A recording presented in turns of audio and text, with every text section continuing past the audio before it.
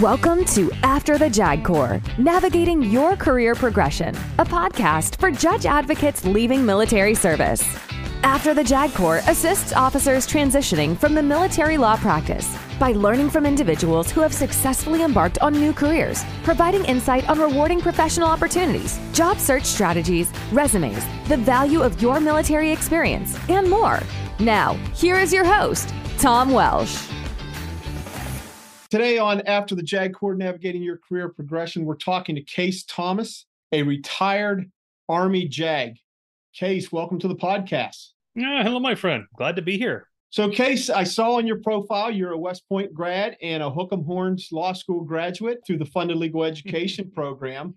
How many years did you do in the United States Army? I did 20 and a half before we retired. I assume you did the smorgasbord of JAG work while you were in the Army. Sure. I mean, I lived a grand adventure, quite frankly, one I didn't deserve, from combat with Special Operations Forces to the Associate Dean of the Army JAG School to a lot of line units, which I was drawn to. That's my favoriteest place to be. So yeah, I lived a joyous, when I look back and go, man, what an adventure. And I know the folks we're talking to are living that or did or are in the middle of it. It's an extraordinary thing, but we had quite a ride. 20 and a half years. You got out just after being able to qualify for a pension. What went in your decision to retire when you did? Yeah, it's a great, fair question. I talked to lots of folks about this that are considering the transition, and there's all those theories and go until you're not having fun, all those, and they're important to hear. What was unique about the Thomas adventure was we were having fun, and I was in a very humbling job as a deputy in a numbered division, a warfighter unit, and by all accounts, the Corps was very kind about maybe what we would get to do in the future. And I sat there amongst that wonderful chaos of a large team dealing with complexity, hundreds of lawyers and paralegals in a giant warfighter unit. And I was actually, I had one of those standing desk thingies that I took out and was staying there. And I had literally, it washed over me. Like it washed over me that it was time to retire. And, over the years, we talked about it. We're one of those that believes you talk about it every phase line. We have an honest conversation. There are those that know they're going to stay till 20 and 30, and that's wonderful. But we were always one of those families that at each time we had a decision point, we'd talk about it at the time, and we just kept going. And when we got to 20, we weren't necessarily thinking of getting out, and then this hits me. And so I struggled with that. I was like, whoa, this is weird. Didn't expect it. And then we got to the real nitty gritty of what that was about. So in our view, the decision was sort of made for us. We just had to reconcile how we got there. So I'll tell you, it was decided that day. So the only reason I mention that here is because I don't really hear a lot of people talking about it in that way. And it just hit us really hard. And we were, all the logical stuff. Do we stay longer? Maybe the next promotion, if we're lucky to get promoted, yada, yada, yada. All the technical stuff really was in one way irrelevant. And so it was a kind of a shocker to us, but very real. And I would urge people to give light to that inner voice, right? When you feel it, you got to be real honest about it. And then I have some methods I'd recommend about how to do that. But for us, it was none of all the things we'd heard all the years, right? Yeah. It just hit us like a truck. I was a little confused, but it was very organic and it was the right decision for us. Where were you physically located when that feeling came? Yeah, well, we were in El Paso, Texas at 1st Armored Division. I was literally in my office. Had an extraordinary team. I think we were dealing with some changes to the NDA, was impacting our criminal practice, CG, because the nature of the unit is getting pinged from all sorts of directions. And just the admin and laws on fire, wonderful, amazing stuff. And I was literally standing at my desk and it just hit me on the spot. I'll never forget it. So you were in your home state. So what did you do next? Did you put in papers or did you start putting out feelers and networking? How did you approach retirement at that point? Well, first, a nugget of wisdom for our JAG friends, brothers and sisters out there. This is a thing I have mentioned to many considering it. You have to be real honest with yourself, truly gutturally honest about staying or going. And the way we kind of couch it is when you're sitting on that front patio one day with a juice box or a glass of wine or a beer, would you have more regret if you stayed or if you left? And you have to be honest about that. And it's a guttural call because you can think, a few more years to more retirement, make the next grade, all those things that can keep one in. And those are good reasons. There's nothing wrong with those. But for us, it was, I knew gutturally that if we didn't go, I would have regret. Even though I couldn't see what was going to happen on the civilian side, I knew, it may sound goofy to some, I knew I had to go, even though I couldn't see beyond the headlights.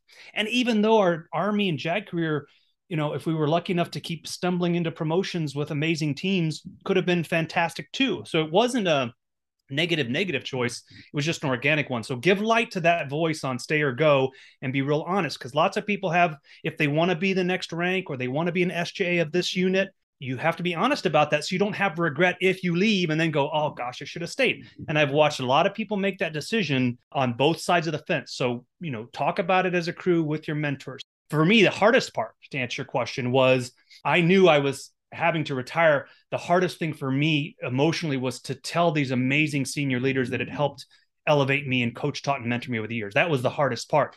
My call to them wasn't, hey, we're considering retiring. My call to them was, my gosh, ma'am, I'm so grateful for the opportunities you gave me that didn't deserve it. It was hard for me to share with them, but I had to. And I called all of them. I called them and I said, thank you. I have to retire. And then we had the discussion about that. And then the other part of your question was, I made the affirmative choice for us. And I talked with my better half about this, was I didn't want to bring on the additional stress when I'm still leading and humbled to be part of this team and living our adventure with trying to balance that and everything that comes with trying to find a job on the outside. So I made the affirmative decision, like, okay, we are in until the last day. And I said, I'm not going to start pushing out resumes. I'm not going to do all that stuff. I'm going to live in the moment, take care of my people, which I felt very strongly about. And then we're going to, once we're retired, then we'll dive in. And then on top of that, I just had this discussion with a real senior leader the other day. We also took 60 days off, so to speak. And I retired. And then I just breathed, quite frankly. I didn't realize how tired I was. We row all those years. You love it. You adore it. There's ups and downs like anything else, but I was exhausted and I didn't know it. I was surprised how tired I was once I was able to fully breathe. So we took the 60, almost 90 days, actually, all of that leave time that had built up. So this assumes you're in that position to do that, right? So if you're thinking about that, I've talked about this with lots of people over the years, just take that time to do absolutely nothing. That reset time was really powerful for me. And then for me, it was 1 October. I said, okay, now it's time to get at it. I got to go back to work. What are we going to do? And so that relaxed time where I gave myself permission just to be with the kids, with my spouse, just decompressing and celebrating our Army time was very powerful. So I urge folks to consider that if you can. Some people want to go straight to work. They leave Friday, retire, or they report on Monday. For us and for others that I've kind of coached through this over the years, you'll be glad you took the time if you can. And then once 1 October came, I kind of set a deadline. I turned on all the knobs and switches and got to work on trying to find the next gig. Yeah. So, you're kind of the opposite. I know a lot of people, such as myself, were nervous about getting up and, to do an analogy, and jumping out that door as a paratrooper, knowing that it's the great unknown, where you were sort of in a mid-flight and deciding, I got to jump right now, and just jumped, knowing that you didn't know where you were going to land. You're sort of an outlier in that regard. Right. And that's why I share it with it, because like we were talking before we started, that's everyone's journey. And so I think, in fairness to people to decide, I think there's a lot more folks that say, we're used to structure, we're used to organization, we're used to, consistency in some degree in the service. I felt a very strong pull to go, look, I don't know what it is, but I have to trust the gut to go. And then my path after retirement has been a crazy quilt. And I have landed in a place that I think I was supposed to, doing global business, in a 40,000 strong company. I don't know. I just trusted that feeling. And I talked to people about it, by the way, right? You got to talk and get wisdom, but I refused to not trust my gut. And I got a lot of feedback going, gosh, that's kind of gutsy, and I wasn't thinking about it in those terms. I was just going, I got to follow the beacon. You turned it on, you start doing the LinkedIn and the profiling and the networking and all that stuff. And as we talked before you came on, you really have not done a lawyer type job, that quilt, that patchwork career afterwards. Did you know what you wanted to do? What was your thought process when you turned on all those Go systems? I knew I didn't want to practice law, quote unquote, out here. I just wasn't drawn to that because I love teams. My true desire is to make teams tick. I love all the things that what JAGs get to do, right? And we're different. It's not just practicing law. You're part of something bigger than you. And that drives me. So I knew, though, out here, I just wasn't drawn to practice law. There was some opportunities that were humbling that I knew, again, I didn't want to go that direction. I wanted to do business. I wanted to make teams tick. So in my head was, that's business, right? And how can I parlay my skills? But I was breaking two giant pieces of glass. The first one is Army guy, right? And as you are, military person, when you come out here, that has to translate to the civilian world because people have perceptions and judgments about what that means if they don't understand the service. And the second part for me personally on my adventure was lawyer person, right? Not only that, so I'm going out here going, hey, I want to lead teams and be part of a business and make things rock and roll. It didn't translate organically because people saw Army and they saw lawyer, and it did not compute literally to them as I was looking for my job. But I knew that is where I needed to go. But there were some dark nights in the sense of like, gosh, where do I fit out here? There was some honest introspection going, gosh, maybe I should practice law. We got a lot of feedback when we retired. Hey, the world's your oyster and you could do those things. And I was grateful for that, but I also internally felt like this is not going to be an easy transition. I kind of knew I had to buckle in, like I said, get ready to jump out of the aircraft and do the best I could. And I networked and I did my LinkedIn and I did all the resumes with the things that resume people say you need to do. And I can share some thoughts on that if you wish. But I also was very lucky in a very strange lightning strike set of circumstances. I get to teach at UT Law, right? There's a line 50 miles long. I'm just an adjunct class, but I still get to pay it forward for our JAG Corps, for the service, and for young lawyers. The purpose of the course is really to create rock star lawyers and teach them things that are not taught in law school. So I'm still tethered to the law. So uniquely, I'm still able to stay connected with our profession in that regard. And oh, by the way, we've created 4 or 5 judge advocates out of our class. It's just powerful what we get to do and expanding our JAG family. So I say all that to say I still get to do the stuff in the law. It keeps me tethered enough to the law that scratches that proverbial itch for me and all those years of experience in the stuff. And then my business path made its way as it did. So I know I'm a unique circumstance in that regard, but my message to everybody is you got to figure out where you don't want regret to be. I knew I had to go out and go, but it was hard. It's not easy. So let's talk about that. It was hard. How did you finally break in? We talked about those two things, that translation problem, the translation hump that you have to get over. How did it happen? How did you finally get to where you wanted to go? So the first is I networked my backside off, right? And because of our JAG connection, this is where the JAG connection and friends and people that you care about were opening doors for me to meet people all over the Austin area. And so I was seeing 3, 4, 5 people a day, which was great, building relationships. And I was kind of going just for mentorship, like, what do I need to know? But that wasn't operationalizing into a job because it's hard to translate some of what we did over with ease. And so I met literally hundreds of people over months. And then I was adjusting my resume as everyone said I needed to adjust it. And I did my LinkedIn like they said I need to do it. And there's a lot of well-intentioned advice out there. It can be very overwhelming, by the way. I found it overwhelming. And this person would say it this way, this person says it this way. They're both highly accomplished. And I didn't know how to reconcile. So I had a moment after about 4 months of networking and no job. And I said, I'm going to rewrite my resume the way I want it. I did this in the Army. Like, we're in the Army family, but also kind of like, we can innovate and do things in the military too. And I kind of would push and challenge here and there. And I finally said, I love all y'all. I love the wisdom, but I'm going to do it my way. So I rejiggered my LinkedIn and I rejiggered my resume to speak from my heart about who I was, which means I took away all the I's. I increased productivity 25%. That stuff was grating me, but that's what everyone keep telling me. Operationalize your experience, 25% this, 50% that. And I struggled with that internally, but I did it because that's what all the wisdom said I should do. So when I finally said, I'm just done, you got to be wise with your words and how you approach it. I get all that. The door started to open.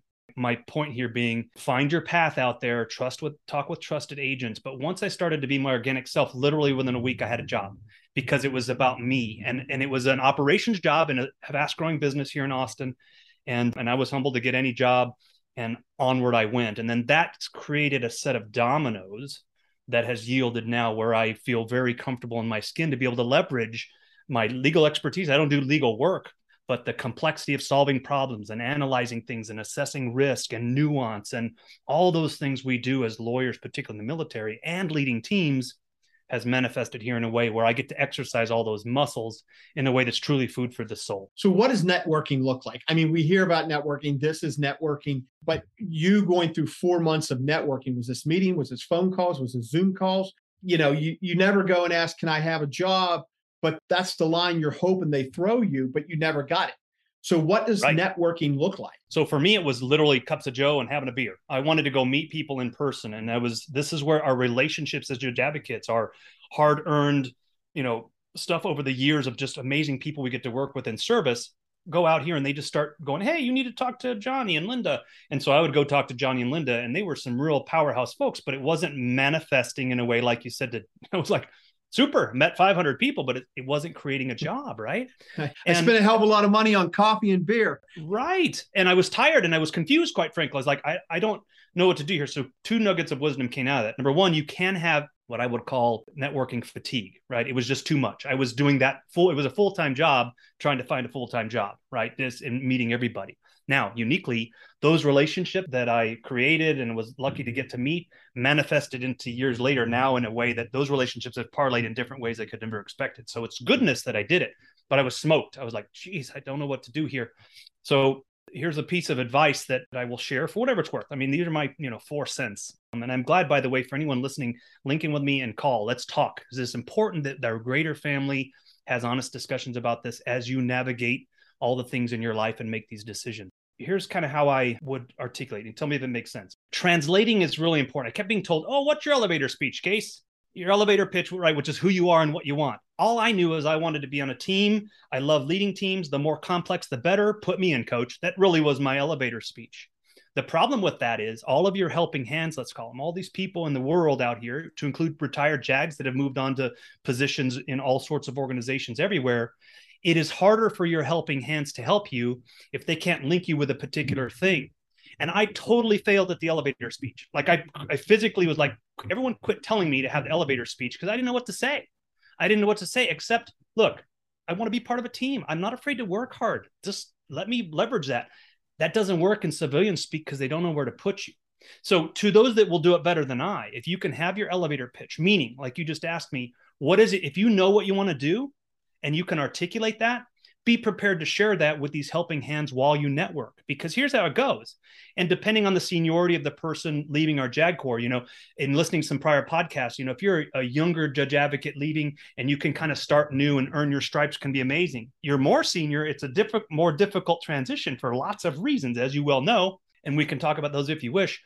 But I was very frustrated with not being able to give my elevator speech, but I said I refuse. All I know is I know how to work hard. I love people. You put a team of hardworking folks together, like we see in the military, amazing things can happen. But the helping hands, and now I'm lucky to kind of be in a position of being a helping hand, where the power of helping hands helps you is when you're not even there. For instance, let's say you have a good elevator speech and you're at that coffee or having a brew and you say, here's what I'm thinking I want to do. Well, that helping hand is going to be at a meeting 3 weeks from now, or at a function or a party or a shindig, talking with another person of significance. And they're going to say, hey, I'm thinking about this job that I have. And then your helping hand goes, okay, that's Tom. And then the relationship creates the space for you. But if you don't have a good elevator speech, and maybe not the right word, but if they don't know what it is you want to do, it's hard for them to connect those dots for you. So I failed in that regard, quite frankly, and was unable to articulate what I wanted because I wasn't quite sure what I wanted. And I read all the postings of the jobs and what they are. And I just kind of glommed on the ones that felt good. You know what I'm saying? I was like, ooh, that sounds fun. And I kind of went to the guns in that regard. So if you have an elevator pitch, if you know what you want to do, it is worth your time to be able to articulate it, because then the helping hands can connect dots for you and open doors that you wouldn't otherwise be able to open. Helping hands with resumes and LinkedIn profiles. You can read or listen to 10 different people, get 10 different recommendations on how you're structuring your resume, how you're structuring LinkedIn profile. You saw it firsthand, you experienced it. What's your advice on those? And I've seen hundreds of resumes, by the way, in my jobs and work now. I mean, so I've seen lots and lots. I have lots of treadwear in this thing. My advice first, and this is just guttural, is don't let it make it crazy. You're not going to be able to reconcile the 452 pieces of advice. And that's why I say default to your inner monologue and, articulate who you are, right? As a hiring person that has a global team in a, publicly traded company, I'm looking for, and others, and this is all the the beer drinking and the coffees, they're saying the same thing to me. If they're looking for who you are, and this is where the power of being a judge advocate and power of being in military service, grit, right? Ability to deal with complex matters and create normalcy out of it. It's amazing what we bring to the table. So who you are is much more powerful than what you did. Now, the problem with a lot of places is I did 500 things. I did 600 things. It kind of goes against our culture. And it was certainly for me. So once I let that go and started talking about the team I was just humbled to be on, the doors opened. Literally, they opened. So give yourself space, get some good advice, talk with people you care about. But there is a cut line where you need to not take all of that on because it's impossible to do. So you decide when you've got enough info and then you make your good guttural choice. And then really focus on who you are. And who you are is an art form. I tell people when they go into interviews, what are the 4 things you want the hiring committee to know about who you are? And you literally list the 4 of them. Okay, I have grit. I've got depth of experience. I like to have fun. And number 4, whatever number 4 is for you on who you are. And if you have those 4 things kind of drilled into your brain, no matter what question, if you get to the interview stage, they ask you, you hit on one of those 4 things. It helps you give form. And it may sound very simple, but in one sense it is, in one sense it's not so simple. Those 4 things also drive your resume, because I need to be able to see who you are. And then as a subset of that, what you've done informs who you are. Okay. And so I can speak more about that. And again, I welcome any inputs from folks that want to call and just kind of chat through this in detail. So that's the part on the resume, and there's an art form to it. Now, if you're going to apply in the robots, I call the robots, right? If you're going to go in through the robots and all these giant things, you simply must make sure the words that they are looking for in there. Otherwise, you'll never get past robot phase. Skillsinker.com. That's right. But in the nuance and the power of our JAG family is most of the best jobs come through relationships. Sure. Right? That's why we're here talking to you. That's why I'm so grateful that you do this podcast, so we can just talk about it. And there's depth in that. And so if you can align your resume with who you are, because you do have to have a resume, you can't not do it. Sure. It needs to be who you are. And then LinkedIn, it's interesting. In the last 2 weeks, I've gotten LinkedIn where people have written me out of the blue from across the world, literally, and said, hey, your LinkedIn profile caused me to change my LinkedIn profile, which to me I was like, wow, it's very humbling, number one, but very interesting dynamic. And the reason in my LinkedIn profile, it's not about me. It's about what drives me, who I am, what I'm passionate about. And so as people are looking for the best teammates to hire in law firms and otherwise, because I've worked with some of the biggest law firms in the world, who you are, and yes, there's technical expertise. But as I heard in the prior podcast, we as JAGs are more than that. And so your trick, your challenge, your, exam here is how to write the words in such a way that it's humble, it's really who you are, and shows the depth of the experience, not just in the law, but in the world of people dynamics. That's the power our JAGs bring to the world. There's plenty out there. It's just hard to sometimes find it. And it's causing me one other thing I'll share with you. Key decision points up front early on that I watched go different directions is, are you going to go to the job or are you going to go to the place, right? Because you may be drawn to go do a certain job, but that certain job may not be where you want to live. You have a really strategic decision to make. And I've watched this end in just unfortunateness. Be guttural and trust your gut, because if you go to the job, but you don't like living there, but you think you need that job, at some point, those will converge, and it's usually not in the side of happy times. Or you go to the place and go, look, this is where I want to be, and then you find the job. Now, it can go either way for everybody, but I urge that consideration early on. The Thomas family took the idea to go to where we wanted to live and then found the job. And in the long run, that worked for us. But just, another pearl for folks to consider. That is really got to think real hard about that. You've had the distinction of sitting on the other side of the hiring table. What are some advice you have, if you any, on interviews and approaching the interview? Research. How should we do our research? Negotiating salaries. Any advice you have on those things? Yeah, the salary one's an interesting one. Just remember, everything's negotiable. That's hard for me. I so struggle. It's like, I don't know what I'm worth. I don't even know what to answer the question is. Like, come on, man.